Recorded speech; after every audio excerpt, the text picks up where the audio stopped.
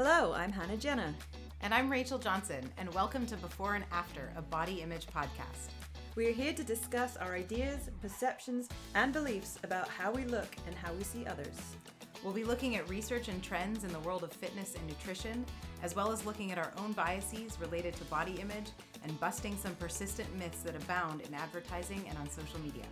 We hope to reach and captivate audiences of all ages and gender. So please help us out by subscribing and sharing. And if you like what you hear, we would very much appreciate you leaving us a review. Happy listening. Hello, everybody, and welcome to episode 12, which we just realized, given that we're releasing these every 10 days, means we have now been recording Before and After podcast for 120 days. Yeah, which seems like crazy long, but also like we just started a couple weeks ago. So that's exciting. We made it this far, so now, I feel like episode 10, we're like, we made it to 10 episodes, now we can do 20 episodes, and now we're like, whoa, we've made it to like pretty much a third of a year. So see you in fall. Right? Yeah, it's like, there's a lot of things that people start and don't stick with that long, so that feels good. So for this episode, we are going to be talking a little bit about community, the people around you. Your vibe attracts your tribe. That's not actually a oh my god! But I had to slip that one. You had to slip that one in. Is that what you want to call it? You want to name this episode? Your vibe. Vibing and tribing. We could call it that. I don't know. We'll sleep on that idea. And we will talk about like why that kind of sense of community is front and center right now. But before, nice to do a little check-in, because just when we were just realizing how long we've been recording for, we spoke, Rachel committed to ditching the daily weigh-ins in episode 10, recognition episode, and that would have been 20 days ago. Yeah. Or actually more, because we recorded it before the release date. I think we recorded it probably before that. You're right. So it was maybe... So like... Yeah, have I been without the scale maybe for closer to a month then? Yeah. 3.5 weeks at least, without any daily weigh-ins. Was it hard? Did you literally finish recording that episode, go home, hide your scale, and be like, cool? Or were you like, No, it wasn't quite that easy. I mean, I committed to doing that. I didn't hide the scale that day. I kind of forgot and left it in the bathroom. And so I accidentally weighed myself like the next day. And I was like, oh wait, I'm not supposed to do this. So I think I hid the scale on like day 2 or 3. Because I forgot. But it's weird. It's also just, that was so clear that it became such a habit. Mm-hmm. Like I literally would wake up in the morning. I would, pretty much like go to the bathroom and then jump on the scale before I like put on any clothes or put on my robe or anything. Cause my robe weighs like at least 2 pounds. Please tell me you haven't weighed your robe. Did you actually ever weigh it separately? Just in case you ever... because I had my robe on and I think this was months ago or something, jumped on the scale and it was higher than I expected. And I was like, so I dropped the robe and saw it go down like a pound or 2. And I was like, wow, that's a heavy robe. Like we never think, well, you mentioned that way when you go to the doctor and you forget how much shoes weigh and just clothing and I too actually have not gotten on my bathroom scale since you made that commitment. You've been doing it too. So the only weigh-ins that I've had since you committed to that was the doctor's one, which was false report. False report, yes. And then the in-body scan that I did last weekend, I think it was, which is just something I do every month. So right, that's just... And interestingly, I weighed exactly the same as I have done for now 3 months, 140.8. Yeah. Exactly 2.8. the same. Wow, that's the tenths of the... That's kind of crazy. Maybe the middle month was 140.7 wow. or something, but it's exactly your body the same, loves like stasis, right? Like you've gotten to a point really of stasis. Body fat percentage was down again. So the first weigh-in at 140.8 was about around the 16% mark. Now my most recent readout, 140.8, was 13.7% body fat. Okay, so body comp is still changing, but it's pretty consistent on the number. So that's a good thing for anybody out there who is literally just going off of bathroom scales and not using any other metric. Yeah. That things could be happening. like Yeah. positive things that you're working towards, but that one particular metric just straight up isn't going to see it.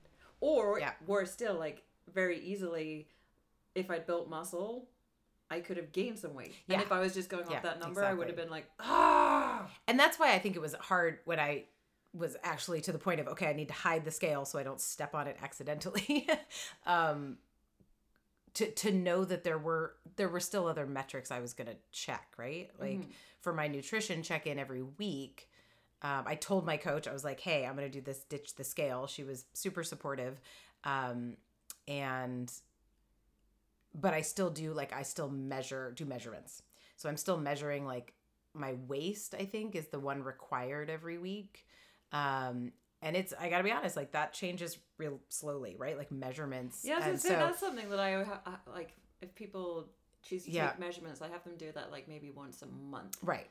because that's another Yeah. thing where you can get Yeah. super frustrated, where you're like, it's not Yeah. changing. And I mean, with women's bodies too, like my high waist, like the actual narrowest point is kind of not necessarily the point I care about. The point I care about is maybe more toward like my hips and my like love handle area or something like that. So it is kind of weird that that's the one that's required in their software. And they also require at least one weigh-in a week. So I basically just asked my coach, I was like, what do you want me to do? Should I put in just a put number. the number that was sort of the average of the week before I stopped? So I've been putting in just 154 once a week. So at least then my graph will show a solid straight line and then pick up again whenever I leave off. But yeah, it is a little weird to let go of a metric when it's not that I was tied to it as the most important metric, but you just get into a habit of stepping onto the scale every day. And so that number kind of just, it's a habit more than anything else. So technically, you committed to this till the end of May. I think we said end of May, yeah. So that's like 22 days away. Yeah. How are you feeling about, have you thought about getting back on the scale again? Do you think you're going to be nervous, even though you know that there's no need to be nervous? Yeah, I'm sure I'll still be nervous, right? Because this is all, I mean, we go back to that every time. Like, even though we are trying to make these, body image discussions and make these positive changes of not caring, like, it's still about breaking habits. Like, I think I will still be nervous to jump on, but I kind of wonder if I'll ever want to go back to the scale. That was going to be my next question. Like, I don't know if I need it anymore. If I do an in-body scan regularly, and I have other metrics to focus on, I mean, maybe I just won't even go back to it. Once you do start weighing yourself again, what is going to be the kind of the cue to you if you feel like you need to pull yourself out of it? Well, the in-body scan is what kind of jolted me back to reality last time, right? Like, I was worried that the scale was ticking up again. The in-body scan confirmed that was lean mass, right? So I think having a better kind of metric is always a good check, like to what you're looking at. So I think if I can keep doing an in-body scan, like at least, I don't know, maybe every 6 weeks or something. I don't know if I will need to do that, too often. But have you been doing it monthly? Or no. I think really. I think the last one was almost 2 months apart or something. I think I've only done 3 this entire year. Oh, okay. So, and the first one was like really early January. Then I did one early February, and then it's only been one since, I think. So, So you committed to writing stuff in a gratitude Oh, yeah. journal Yeah, that was your- rather than like to distract yourself from the absence of weighing. Yes. You put something else in Yes. there, which is always a good thing to do. Like, Yeah. find something else to fill that gap so you're not like frustrated or fixated by it. Yeah. Have you learned anything interesting from your gratitude journal? I have, so I kind of brought it in case I wanted to like reference things. What I have learned, actually, well, this is kind of something I want to work on, which is sometimes you wake up and it's hard to think of something about your body to be grateful for, right? Like sometimes you're just not feeling the love for yourself. So I kind of, some of them I've definitely like struggled to find something to say, but if on those days, because I was going to ask you, like, how many of them do you feel are like truly authentic gratitude expressions Right. of gratitude. Yeah. And like, so if you wake up and you're like, ugh, there is just nothing I want to appreciate about me Right. today, do you just write, got nothing? Or do you try and force yourself to come up with something? I mean, I think I'm looking, there's probably some days that I have skipped, maybe just by accident, but I mean, yeah, like one day I was just feeling really tired, and so I just put, I'm grateful for low sugar wine, because it was like the day after we drank some of that low sugar wine that I've been trying out, and you know, I was tired, but I wasn't hungover. But I was like, okay, sure, I'll be grateful for that. So that was kind of a stretch. Like, I don't know if that was, I think the very first one I wrote was because I was kind of not missing the scale, but realizing like, oh, that was weird to like kind of ditch this metric. And I just put, you know, I'm grateful that I can be curious about this as an experiment, like curiosity. So it's definitely been that. things. That's a yeah. good way to spin it. So Yeah. that, yeah. Some morning it's like, oh, I love that I can do pistol squats really well. I put like one was like grateful to try new things in the competition class that we've been doing. You know, And surprising yourself. right? Yeah. This is the one that I really did like it, because I think it was a day where I was feeling pretty good about like my pull-up progress. Because I think if I couldn't think of something about my body to be grateful for, I wanted it to be about my performance. So I just like one day wrote, I'm grateful for like the promise of a muscle up. I don't have a muscle up, but just like the idea that, you know, I am making some good progress with things like my pull-ups. There you go. Oh, one day I did say I was grateful for the measuring tape because I needed some data. So like, I was like, I don't have any data and I need some data. But, yeah, I think the best one is I'm grateful for a lower resting heart rate. So because I track with my Ring, my sleep tracker, I've been noticing over the past couple months, my like lowest resting heart rate overnight has been dropping into like the mid to low 50s, which is low for me. It hasn't, I've never good. really, yeah. Awesome. So that's a metric that resting heart rate doesn't have really anything to do with how you look. So No, but it is a health indicator, right? Yes. I think like a good low resting heart rate. Yes, indeed. Well, that's all good stuff, and I'm going to be super intrigued to see if you go back to it. Yeah, we'll see. Because I looked at the scale the other day, just sitting in my bathroom, and I was like, wonder if I should get on that thing. And then there was like this pause where I was like, I don't know if I want to see what it says. And then I was like, but why wouldn't I want to see what it says? Because I know that doesn't really give me a full picture. And I literally stood there for God knows how long. Probably wasn't Like, even just, that long. yeah, But I was like, there was but in two your sides of mind, me yes, having yes. this conversation. And I started laughing at myself. I was like, this is so silly. It's a freaking bathroom scale. Yeah. I mean, I think the thing too about like jumping on it once though can be hard and could probably derail, your thoughts and your self-talk, because the whole point of tracking that number in the first place is to track averages over time. Yeah. So like jumping on it once, if it's a day where you're bloated or ate a big lunch or time of day, all that kind of stuff, you almost need to step on it 7 days in a row rather than just once. Well, that's what I kind of told myself. I was like, okay, if you're going to step on it, step on it. But we also then need to probably step on it for at least another 4 or 5 days out of this week. Yeah. And then we can calculate an average, and then we can not be silly in any way. So that's why I sort of think maybe I won't go back to the scale at all, because if getting on it once means actually needing to get on it more than once, maybe I just do something like kind of step up the frequency with which I do in-body scans. And then that can be kind of just a monthly check-in where the only number you care about is like once a month, where you get more information than the total weight. Mm-hmm. I mean, what else do you track? What else, like? Honestly, right now, so a couple of months ago, I tracked my macros probably 97% of the time. I weighed myself every day, first thing in the morning, like you get up, do your ablutions, do your business, get naked. It's true, because some of that business makes a difference in your weight. Oh, absolutely. Early morning. Well, it's really annoying if you're not ready for the ablutions, and then you have to take the weight, and then 20 minutes later you're like, no, I should have. But TMI. So yeah, a couple of months ago, I was kind of fairly strict on it and all the rest of it.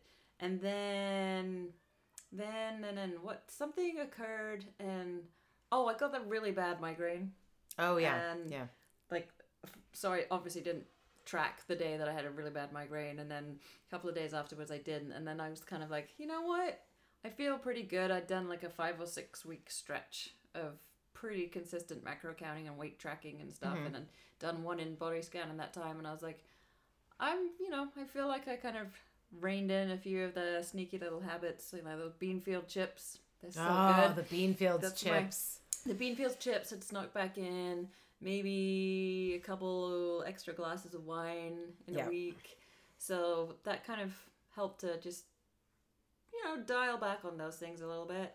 So I had the migraine, then I was like, you know what? I'm gonna just like dip in and out of this without being too serious about it. Like maybe once or twice a week I'll track and just see that I'm roughly around where I want to be. And then like when you committed to not getting on the scale, I was like, this seems as good a time as any to not get on the scale every day.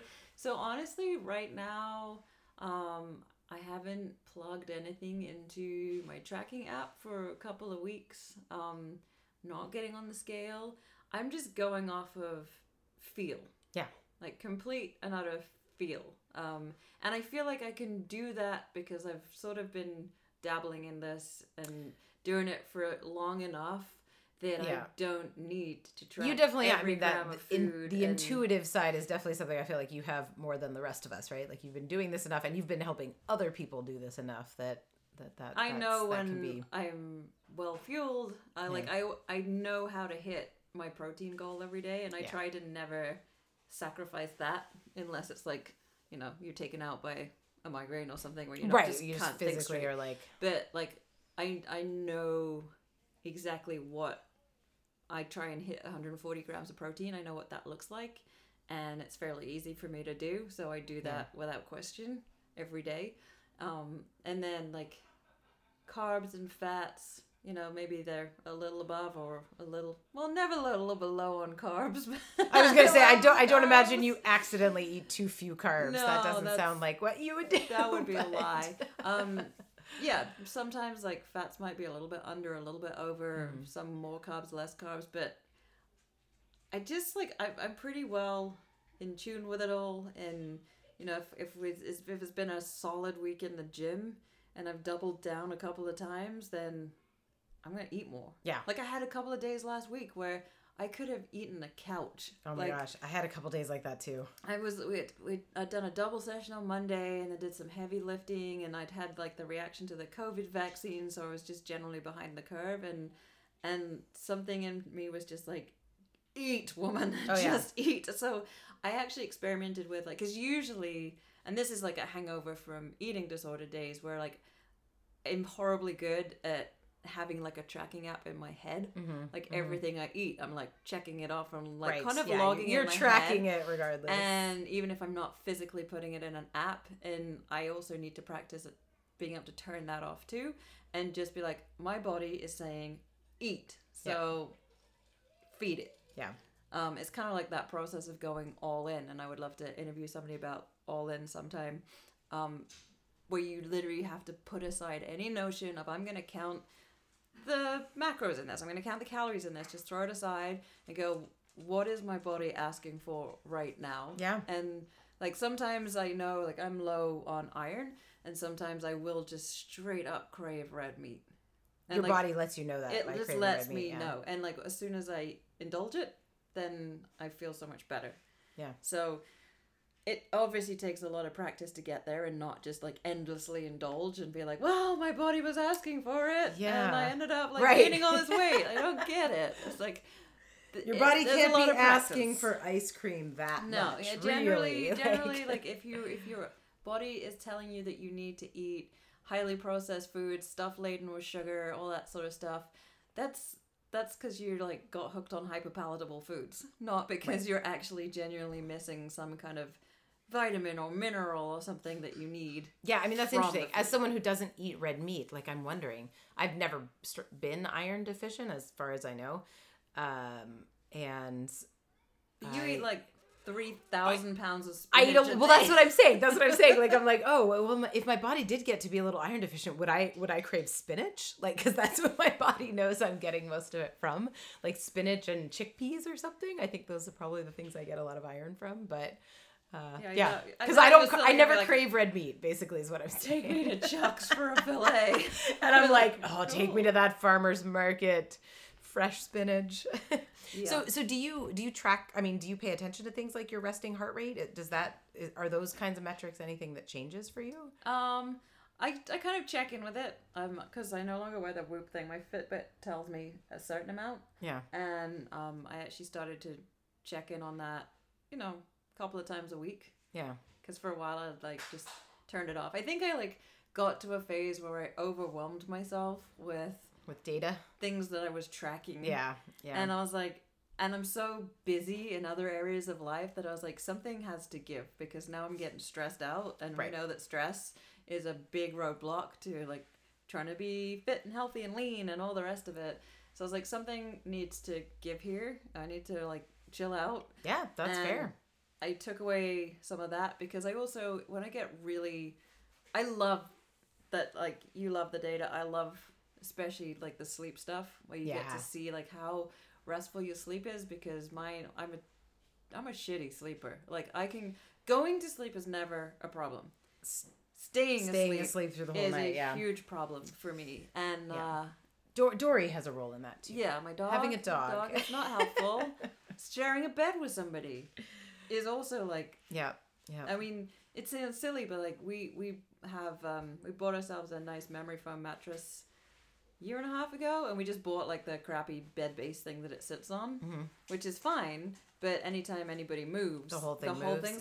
That's... So I'm pretty sure investing, and this is like part of like we've talked in the past about creating an environment for yourself that sets you up for success. We need to invest in like a solid bed base, so when someone turns, the other person doesn't get like turned with moved. Yeah, like you get bumped around and stuff. That is so true. Like even Aura, the ring that I wear, there's this option in the app for you to do tags. Like, so if something's different that you want to just tag in the app, so that if you want to track, there are nights each month where I feel like I sleep worse, and you can go back and check the tags being like, I tagged like my period was starting, or I tagged, that was a night I went in the hot tub, because sometimes that helps your body cool down and sleep better, like things like that. And they have shared bed, hot bedroom, cool bedroom, so you can actually kind of track your environment too. I don't know if puppy dog is on the tag list, but I think shared bed, that could be a human or a dog. Doggy dreams. Doggy dreams, being kicked while you sleep, things like that. So it is interesting. I mean, there's so much option to track so many different things, but you're right. You kind of have to, you got to pick and choose. There's just too much to think about, and that can be paralyzing in itself. But the resting heart rate is just something I noticed because I like tracking my sleep. And I don't really know what has made my resting heart rate better. Normally, I would say it's like cardiovascular health, like working on cardio. But as we both know, Rachel doesn't often choose to work on cardio conditioning. I mean, you know, in some of the classes I've kind of been forced to lately. I mean, like if you've lost some weight and your body is just in like a healthier place, you're not having to work as hard. So you're right. Okay, the lean mass maybe is a factor. Yeah. As much as But I mean, like, yeah. So I'm honestly right now, I'm kind of intrigued to see how well / how long I can maintain for, or like continue to. I mean, obviously, I don't want to lose much more in the way of body fat percentage. Yeah, I mean, yours pretty. Every time you get on, it's creeping downward, even if you're not trying to make it lower. Yeah. Because like, there you go. That's Dory what I heard wake something up to in the middle of the night. That was perfect, Dory. You let the audience know. Example. This is what wakes Hannah up 18 times in the night. Yeah, no, I'm intrigued to see how long I can continue getting, on the path that I'm on without like having to track a million different things and be too strict about it, and just find that way, like the ultimate life balance, be able to enjoy life, live life, do what you need to do without feeling chained to all sorts of different like apps and watches and Yeah. rings and obsessing over numbers. And my partner just said to me this morning as I was kind of I talked to my ring, my sleep tracking ring, a fair bit because it was giving me a hard time that I forgot to charge it. So actually last night it didn't, there's no sleep can data it for listen last to night. you? Or Well, is that just no, you, like, I literally just, I'm like, I open the app and I'm like, oh, it's giving me a hard time again. Like, cause I forgot to charge it. And so now I don't have sleep data for last night. And so I talk about it and to it. And Jeff just looked at me. He's like, Rachel, I think you're in an unhealthy relationship with your ring. And I was like, you're right. This is like an abusive relationship. I'm like tied to what it tells me. So yes, I think, like just like giving up the scale, sometimes taking a break from probably other metrics can be good.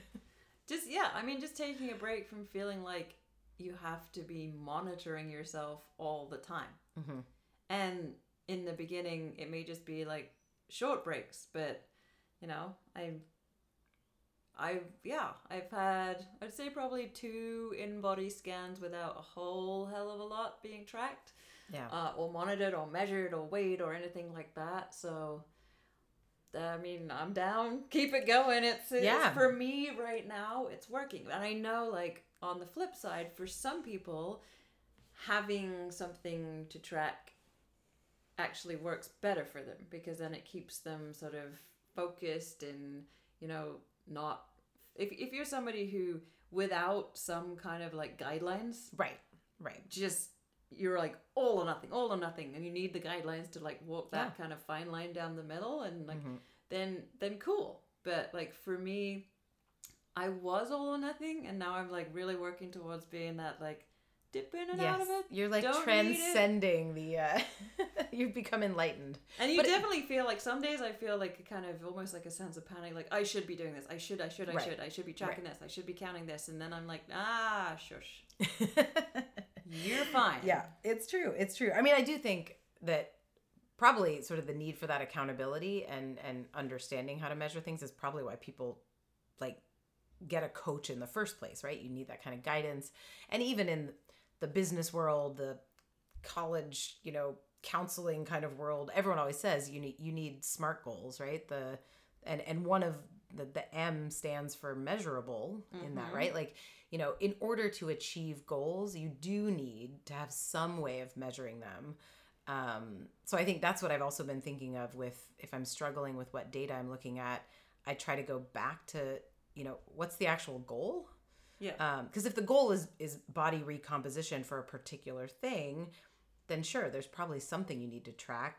We've mentioned that before, where like if you're a weight class athlete, you have to track, right? I mean, and so, but now I'm like, well, if my goal is to get more strict pull-ups, what do I need to track to know if that goal is working?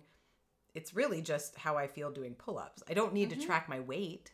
The whole, I find a lot of people always say like, I weigh too much to do pull-ups, or I'm too heavy to do a pull-up. I'm too heavy to do a muscle up. I'm too heavy to do unassisted push-ups. And it's like the flip side of that is actually just, you're just not strong enough yet, right? Mm-hmm. So I don't really need to know how much I weigh to track pull-ups. Right. That's another interesting thing to like look at a number on a scale and just be like, this puts me in this box. Right. And because of this, I can't do X, Y, and Z or whatever. Yeah. And it's like not necessarily true. Because I would absolutely look at a number on a scale and be like, oh, I'm never going to be able to do a handstand push-up at that weight. Like that's how I've always conceived of gymnastics. Did that stop you from like trying because you just ruled it out? Like it's never going to happen. I mean, maybe. I think when I first started this like body recomp kind of journey, it was, right? I mean, I always said my goal was to be better at gymnastics, and the underlying assumption was that I needed to be lighter to be better at gymnastics. And that's what I always think about from like the days when we first started working out together, like when we were friends. Was like I heard you say that a lot, like I'm just like I'm too heavy to be able to do that, or like I weigh too much to be able to do that. And that's always been my excuse to like continue focusing on like lifting and strength, rather than some of those gymnastics skills, or even like probably like the cardio type skills, the conditioning skills. Because I was like, maybe, you know, if my body's just meant to be heavy, so I'll focus on the things that don't. Well, you focus on the things that make you strong and therefore maybe heavier. Exactly, maybe heavier. But now I'm just like, I mean, it's true. Without weighing myself, I mean, the other day I did 8 strict unbroken pull-ups. I've never been able, I mean, you know, I cannot deny that in the last like 6 months, my pull-up strength has gotten to a level where it's never been at before. And that happened after I stopped weighing myself. That happened after I saw the scale tick up a bit, right? But then also had the InBody scan confirm that I was building muscle. So yeah, I mean, I don't know. I mean, this definitely comes back to like what we were talking about with Layla in the last episode about like the story. Yeah. The stories around the numbers, exactly. And like what that means to you, like what you can and can't do. Yeah. Because of those numbers. Because if you had asked me a year ago, Rachel, do you think at 155 pounds you could do 8 pull-ups, strict pull-ups? I would have said no, right? Just like, based off of that number. Based off of the number, but also based on my experience at that point, which was that at that weight, I had never really crept further than like 3 pull-ups in a row, maybe strict pull-ups. But I have like the last few months of experience saying, oh, actually, wait, at that weight, I have done now more than 3, and then it was 4, then it was 5. So right now, I have no idea what I weigh, but I know that I can do 8 pull-ups. So there like I can't deny that knowledge. That is fact right now. So you're changing. You can start to change your story, and not be like, well, 154, 155, whatever that number is, doesn't mean you can't do something. Yeah, just means you're much stronger now, so you can do it. Yeah. And I was looking at my InBody scans the other day. The last time I was in like the 13s of percentages of body fat, my overall body weight was like 131, 132. So like, oh wow! So I'm quite a bit lighter, 8-9 pounds heavier now. And still at the, so you've got a lot more muscle. I mean, that makes sense. You've been hitting some really like lifts that you've really been kind of feeling great about, right? So you know, like if you put the me that's now back in, so it was 2017 where I got my lowest weight, I got down to like 129.7 or something like that. But probably I was about somewhere between 131 132 pounds to be at like 13 point something % body fat. If I woke up when I was there one day, even if like the body fat percentage was still the same, but it said 140.8 like I am now, I would have freaked out. My shit. Because I had my story was like, because when I started the macro counting back in 2017, I think my first weigh-in was like 143 because I'd just spent like 6 months on a boat in the Caribbean, like sailing, racing, drinking rum, not eating balanced diet. Drinking rum. Of course, sailor. And so like 140-ish was like the number which I had built this story, like you're fat. Wow. At 140 pounds, Hannah, you're fat. You've let it go. You know, you've given up on yourself. Oh my gosh. What the heck? And it's kind of amusing now to be right at that weight. And you're like, this is my strongest. Like 4 years ago, I considered to be your fat weight is now like my 13.7% body fat weight. Well, and it's crazy too. Like just when you said that number that you got down to 129. So I definitely remember when I was younger, 120 pounds, that was like, I don't know if it was ever like my goal weight, but I remember other people around me saying like 120 for a woman was like, that was like thin. That was the ideal. And now when I hear you even say 129, I look at us and I'm like, I would be like sickly. I would have to give up muscle mass. Like, yes, exactly. Like, I feel like I would look so unhealthy if I dropped down into those, even to like 130 at this point. Because my total body fat weight is like 16 point something pounds. yeah. So it's like if you, yeah, right. I mean, if you, I just, it's so funny the way that the numbers change. Like, When I was thinking back, because like obviously from being from England, and I did just have to get my calculator out, that we don't talk in just pounds, we talk in stones. And right. pounds. Yes. So there's 14 I love a good pounds stone. to a stone. So like I remember being in like my late teens, even early 20s, like the kind of acceptable weight for us as like females was like 8 stone, which is 112 pounds. Whoa. Yeah. Okay. And like if you like, I remember my sister would always like be 8 stone or like less than 8 stone. Okay. And like my body wanted to be more like 9 stone. But even 9 stone, that's only 126. That's 126. Yeah. And like if I was to drop down to 126 pounds, I would have to lose so much muscle mass. Yeah. Because like my body is never going to give up all of its body fat. Absolutely I would have not. to lose so much muscle mass, a ton of strength.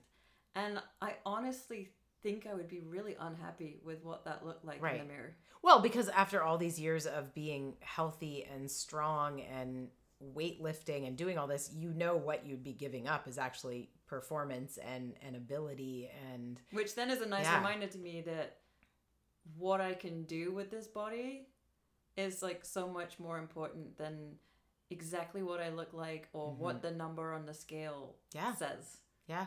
Because if I was to give that up, even if it meant like I looked freaking ready for a bikini competition and there was no hint of lumps and bumps, which there would be because there would still be lumps and bumps. There would still be lumps and bumps. I would still find something to pull apart about myself. Even if I was like as lean as I could possibly ever be, I honestly think I would look in the mirror and I would be unhappy. Yeah. Like I'd be sad at what I saw. Well, I think I'd be sad if I'd be pretty sad if I ever walked into the gym and couldn't do certain things, right? Like, you know, I love, you know, my favorite lift is probably the power clean. Like if I all of a sudden, you know, weighed 20 pounds less, but I could not power clean, you know, around 150 anymore, I'd be really sad. Like I'd be so sad to have to give up that kind of cool ability.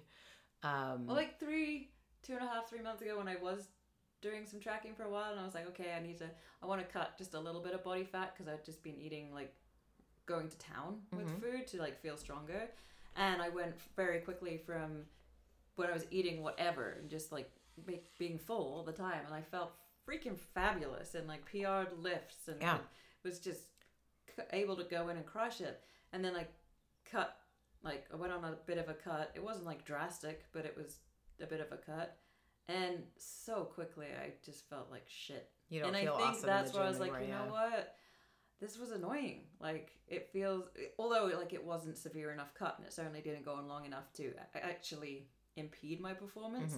But for like a couple of weeks, like I wasn't able to lift at my top end of lifting. Yeah. Like I could get to a point, but then there was just like nothing left in the tank. And I was like, this isn't fun. Yeah. It's like, it's not fun. And I mean, I wonder, I just sort of the thought exercise of wondering like, okay, if I did lose that much like body mass and I couldn't, you know, power clean what I wanted to, but I could do a bunch of handstand push-ups all of a sudden or something, would I change my kind of performance goals around that and then feel better about it? But I don't know. I feel like, yeah, maybe it's not really like a worthwhile thought experiment at this point, because I really feel like now the pull-up thing has made me realize like I can do those handstand push-ups at whatever weight if I build up the right strength, right? So changing that story. Yeah, I do feel like, I mean, now that I've been making progress with pull-ups, I do feel like strict handstand push-ups are kind of have become elevated on my radar of like cool goals to think about. Nice. Yeah. Well, that was a good check-in.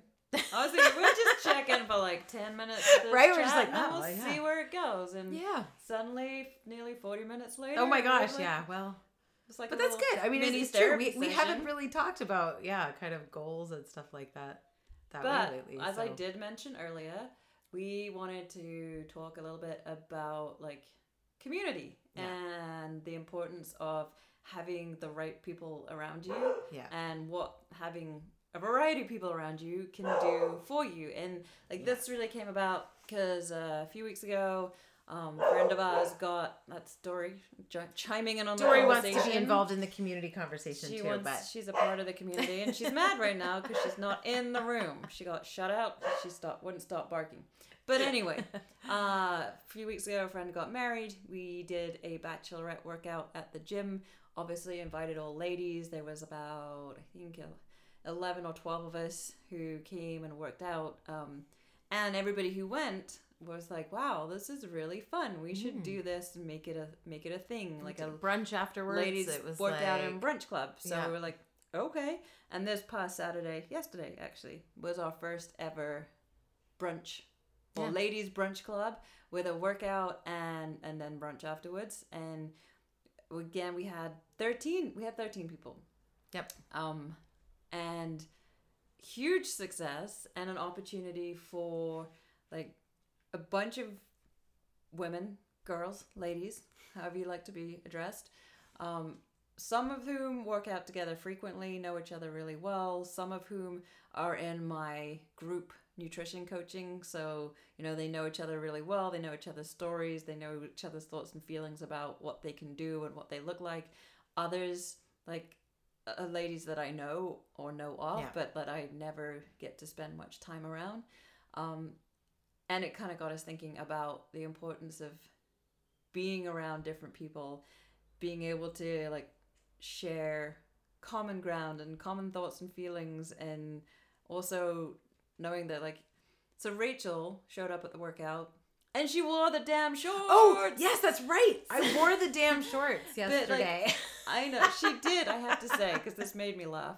She did show up wearing the shorts and had coupled them with long socks. Okay, yeah. And so I was like, didn't want to reveal my whole legs. You're technically covering up as much leg as possible while still wearing also the true. If I had just worn like cropped leggings, it would have been maybe about the same leg. But we would have just seen your ankles rather than your knees. Exactly.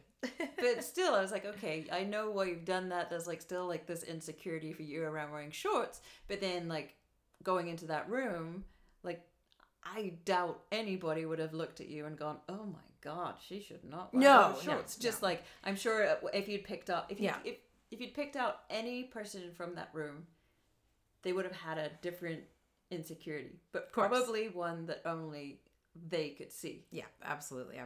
And yeah, I mean, and that's why like this, like, yeah, the shorts are a great example of just why like it's been so cool to have even just 2 of these workouts now. Because I think also, as we're coming out of the pandemic, I think people are also really craving community at this time. Like we're connecting with people, almost all of us, right? Like we're all like fully vaccinated or partially vaccinated. So people are also just getting really into, like making time again to like connect with people. So I think that's been really important for the gym community. But yeah, like what I love is just all of those women. It's true. They train at different times of the day. So I really only see the ones that are there in the morning. Or like maybe on weekends we're all there together, like occasionally. But it's just so cool to be reminded that, everybody brings something different to the gym. Everybody has this thing. Like usually a lot of performance goal stuff came up yesterday at the workout. A lot of people have like, oh, I can't do weighted lunges. Like, right? Like a lot of people were talking about I can't, those are the things. Those are the things I can't do. Like lunges I can't do. Turkish get-ups I can't do. Like everyone kind of had their thing that they weren't loving seeing on that workout board.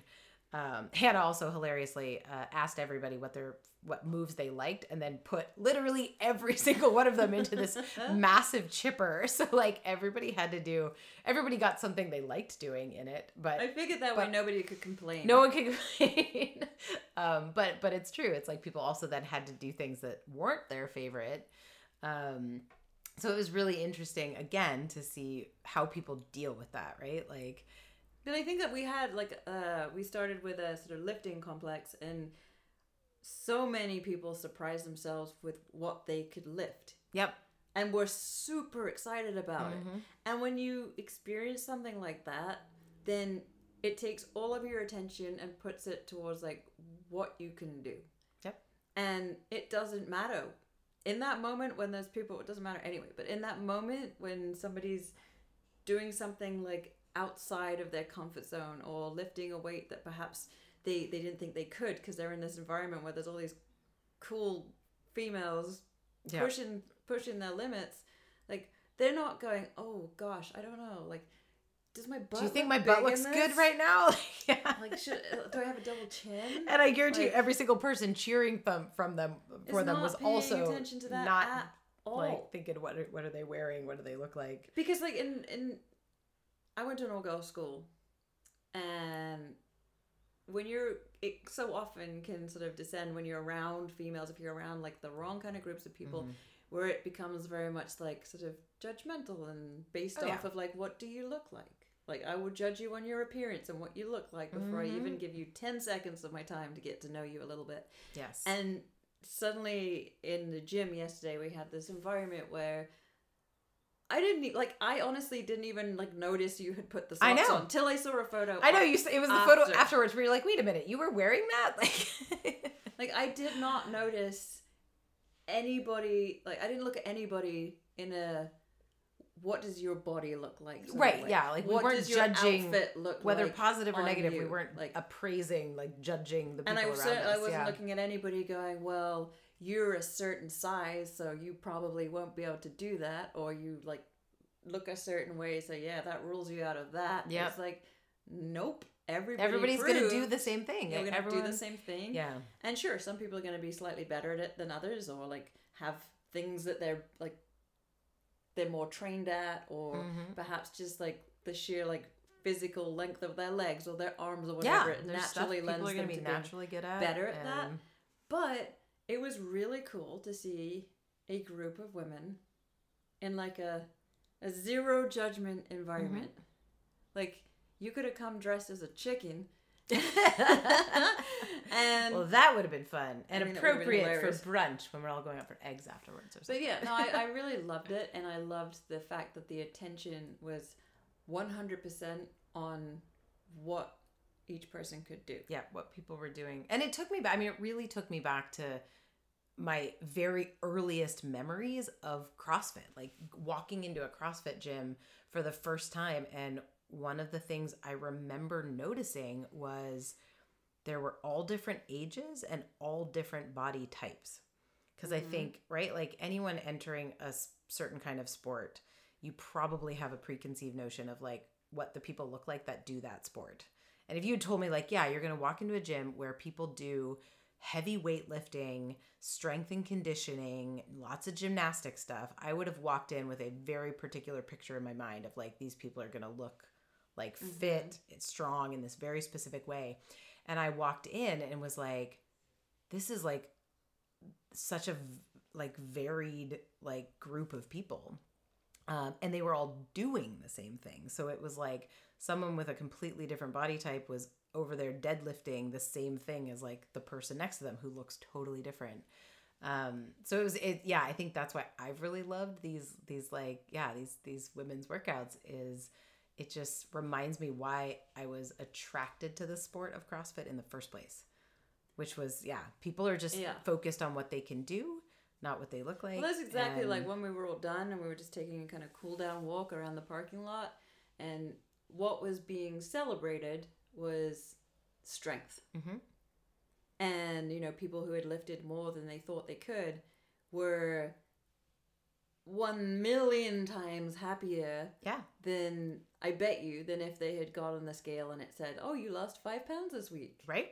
Well, and people were celebrating each other, right? Like not everyone was like volunteering to share what they had done that surprised them, or what they had done that was a PR or something. And so other people were jumping in and saying, oh, well, so-and-so did this. Did you see that? Like even at brunch, we were sharing things like, wait, what? You did that many unbroken double unders for the first time? Like, people were really sharing those achievements for each other when we weren't, But it also like highlighted where there's still so much work to do. And I think this is very much a from my experience, of, like, tends to be a female trait. Yeah. Is like, you know, somebody, when I asked that question of like, what did anybody surprise yourself? Like, what was it? And somebody raised their hand and was like, yeah, I surprised myself. I did the complex at, you know, X number of pounds. And then very quickly after was like, yeah, but it was only They'd say, X yeah, number of use pounds. the And I word was only. like, why only? Why only? And I called it out. I was like, if you're proud of this, right? This is something you haven't done either ever or not in a very long time. Yeah. That's, ditch that word only. Yeah. It's another story you're telling yourself that you did something cool, but it's still not quite good enough. Right. Because there's obviously it's similar to a number on a scale. There's obviously a number where people think, oh, if I can say I've done that number at that complex, it will sound impressive, right? Like it's So I think it's a good, like, listeners, Yeah. homework. Like, catch yourself. Like, yeah, just pay attention. when was the last time you did something that, you know, you 5 minutes ago would have been like proud of yourself for, and then when you say it out loud in public, you have to somehow diminish it.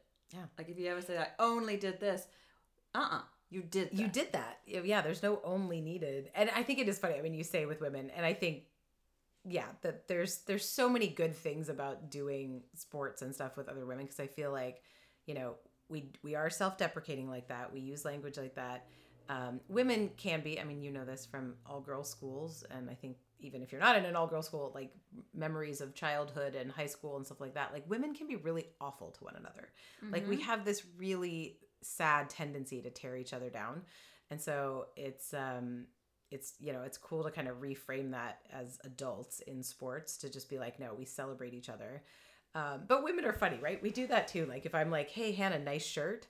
They've done like scientific studies. Chances are, like, there's an 80% chance you're going to tell me how much it cost, where you got it, and that it was on sale. Like women just do this. I don't know why we do this. It's like we can't just take a compliment. We have to spin it back in some way. Like, oh, that's a great pair of pants. Oh, on sale at Target. I know, like why I do we do that? All Why the do we do time that? With like when I got my hair extensions put in, and I think so to some extent it's because I feel like it's really an indulgent and maybe could be seen as slightly vain. And so when people are like, "Oh, your hair looks great," I'll be like, "Yeah, it's not mine. It's not mine. It's a weave. It's a weave." Like what? And like even when I thought like caught myself in the act, then like very quickly afterwards, I'm like, I mean, I don't care. Like obviously, like anybody who knows me knows I don't have thick, luscious, long hair. And it's okay. The people who know and love you don't care if you have thick, luscious hair or not. Like, I literally couldn't for a long time help myself, but immediately follow up with I it's know. not mine. It's not mine. Like, what? It is. It's so weird. Like, and men do not do that. No. Like, right? Like, I guess that is like growing up in like a patriarchal society rather than a matriarchal one or something. You know, we're just conditioned early on. Like, women don't take ownership of how awesome they are. I know. I feel like you need to apologize for yourself all the time. We apologize for ourselves a lot, and yeah. So I mean, I think what we're doing with these women's brunches, workouts, and brunches, and all that kind of stuff is like maybe getting into better habits, like how to And I also hope that like through doing this, we can create an environment where people very much have the opportunity to succeed and to push themselves without feeling kind of, you know, eyeballs on them where they feel like they need to put up a certain, like, just not fail, right? Yeah. But create an environment where failing is okay. Yeah, where, like, good point. If you're trying something new or heavy, or like, you know, you decide next week, I'm going to wear the damn shorts and I'm going to do a handstand push-up. And maybe like the handstand push-up is just a bunch of attempts. It doesn't translate yet to a handstand push-up, but you tried. Yeah. That's not a bad thing at all. Yeah. Like that's like somebody taking action like in this kind of group and showing, hey, I'm going to try and I'm going to try and I'm going to try. Yeah. And I'm going to land on my ass many times, but one day it's going to happen. And it's it's like, good to practice you don't have landing to on your ass. Perfect. All right. You don't have to, like, if handstand push-up is your thing, you don't have to like kick up and feel like you have to get a perfect one the first time. Just like, you know, the same way, like there's no such thing as perfect, right? Yeah. The same with when you look at yourself, and if you ever use that word like, you know, I look pretty good, but you know, if I just lost this bit, if like, only I did this, but only this, if then, like that whole like if I do this, then yep. And I mean, it was cool. It was neat too, because like the way it worked out, the way you programmed the workout was we'd be in teams, right? So groups, and it was teams of 3, and it was really cool in my little group of 3.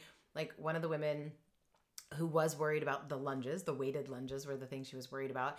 But she worked up to a challenging weight, and she stepped back into a lunge and just sort of looked up at the other 2 of us and was like, yeah, I'm not getting this back up. Right? Like that was her limit. And so the 2 of us stepped in, grabbed the bar, stood it up with her, right? Like, and it was cool to be like, okay, like that weight, I'm not there yet, but you had support to kind of get out of it and be like, cool. All right. And then I was like, do you want to, drop down 5 pounds and try again? She was like, yeah, absolutely. And I was like, that's so awesome. Right. Cause like failure often means we call it.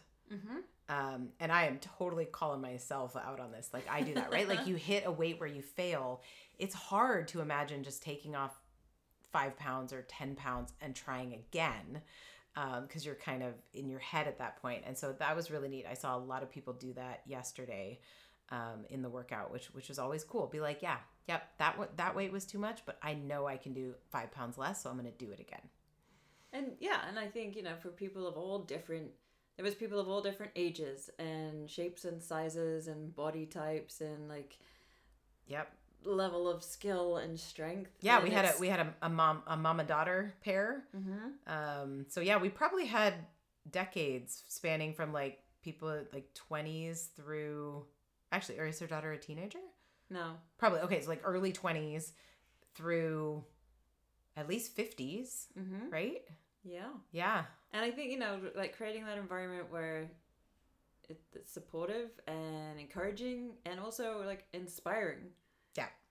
Like the one of the women on my team and was like, oh my God, I want to be able to do that one day. I'm like, you can. Yeah. There's absolutely nothing that's stopping you mm-hmm. from doing this. Yep. As long as you show up, you're consistent, you take good care of yourself, you put in the work, and you put in those frustrating practice times, there's absolutely no reason you can't do this and a whole lot more. Yeah. And when people say that to me, it's true. It's like that happened in the complex because obviously in my group, we were all the other 2 women were probably pretty comparable in the weights that they were hoping to get for. I was hoping to get a little higher, and one of them said like, "Wow, like you make that look so easy," and I was like, "Yeah, but 5 years ago it was not easy." Like this is, and it is. It's like the reminder that we can all get to those levels in our own journey of progress, and as long as you have the story in your head that you can. Yeah, exactly. So, and if like you're constantly coming up with this whole I can't do this, mm-hmm. and maybe it's because you look a certain way, or like you had with the number on a scale means that you gymnastics is possible, you can't do that. Then maybe before you even get as far as tracking your macros or whatever, you've got to figure out how to change the story, mm-hmm. because then you'll just use that same story and apply it. So like, even if you got to 145, if you've still got that same story in your head, then you're going to find a reason why you can't do something. Yeah.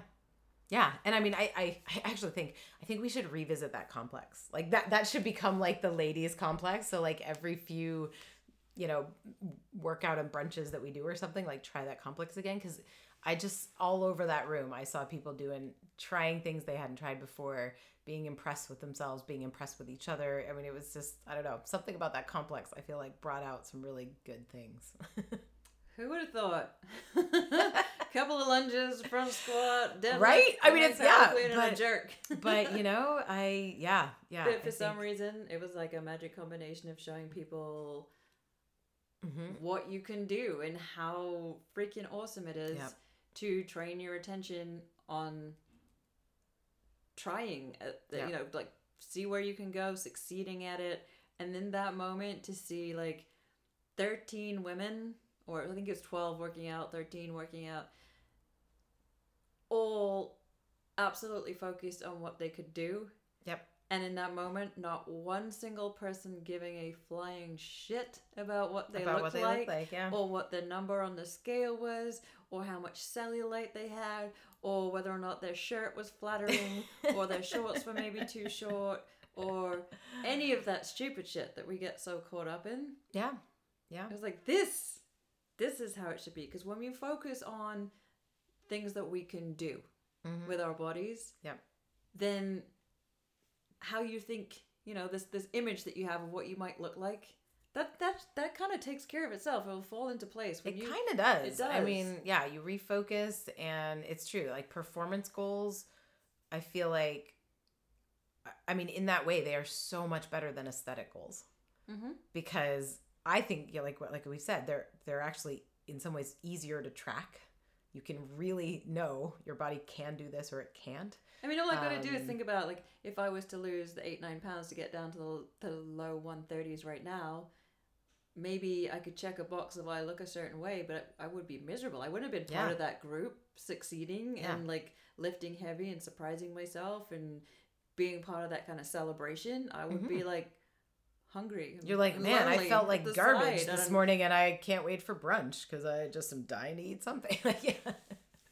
So with all that being said, like a key part of the puzzle in anybody's kind of learning to figure yourself out, love yourself, look a way that makes you happy and healthy is environment.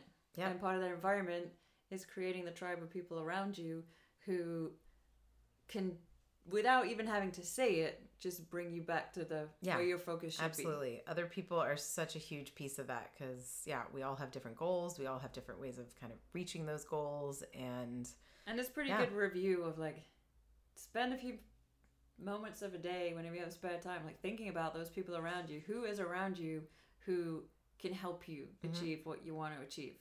And is there anybody around you who actually is doing the exact opposite? Yeah, I mean, you're right. That's also something to keep in mind. Hopefully, most of us are not surrounded by toxic people, but maybe there is someone who just like, perhaps they don't even realize that certain language they're using or certain ways that they're showing up or not showing up is actually causing you to be set back rather than to feel supported. So it may be a conversation you need to have with somebody about how, certain phrases or the way they speak, or maybe it's just time to like slowly take a side step away from that person. Yeah. And surround yourself with people that build you up, celebrate you, and just help you to keep yourself focused in a place that is positive for you and not that is conflicting with what you're trying to work towards. Absolutely. Sound like a good roundup? It does. It does. I'm inspired. I want to go train with my tribe again. Like, as long as I don't get a text later going, you're axed. Right, Hannah, I'm going to sidestep away from you. The same way I'm sidestepping away from processed food. So community, super important. And hopefully we'll report back in the future on more of these complexes, more badass stuff to come, and good times, fun check-in. Stay away from that scale. Yep. Stay away from that scale. Yeah, who needs it? I'm not going back anytime soon. Buy some shorter socks. Yes. Maybe the next workout you can flash a little calf muscle. I'm sure I'll get them on sale at Target. So when you compliment them, I'll tell you how much they cost. Well, on that note, thank you again for listening. This has been episode 12, and we will see you next time. Bye-bye.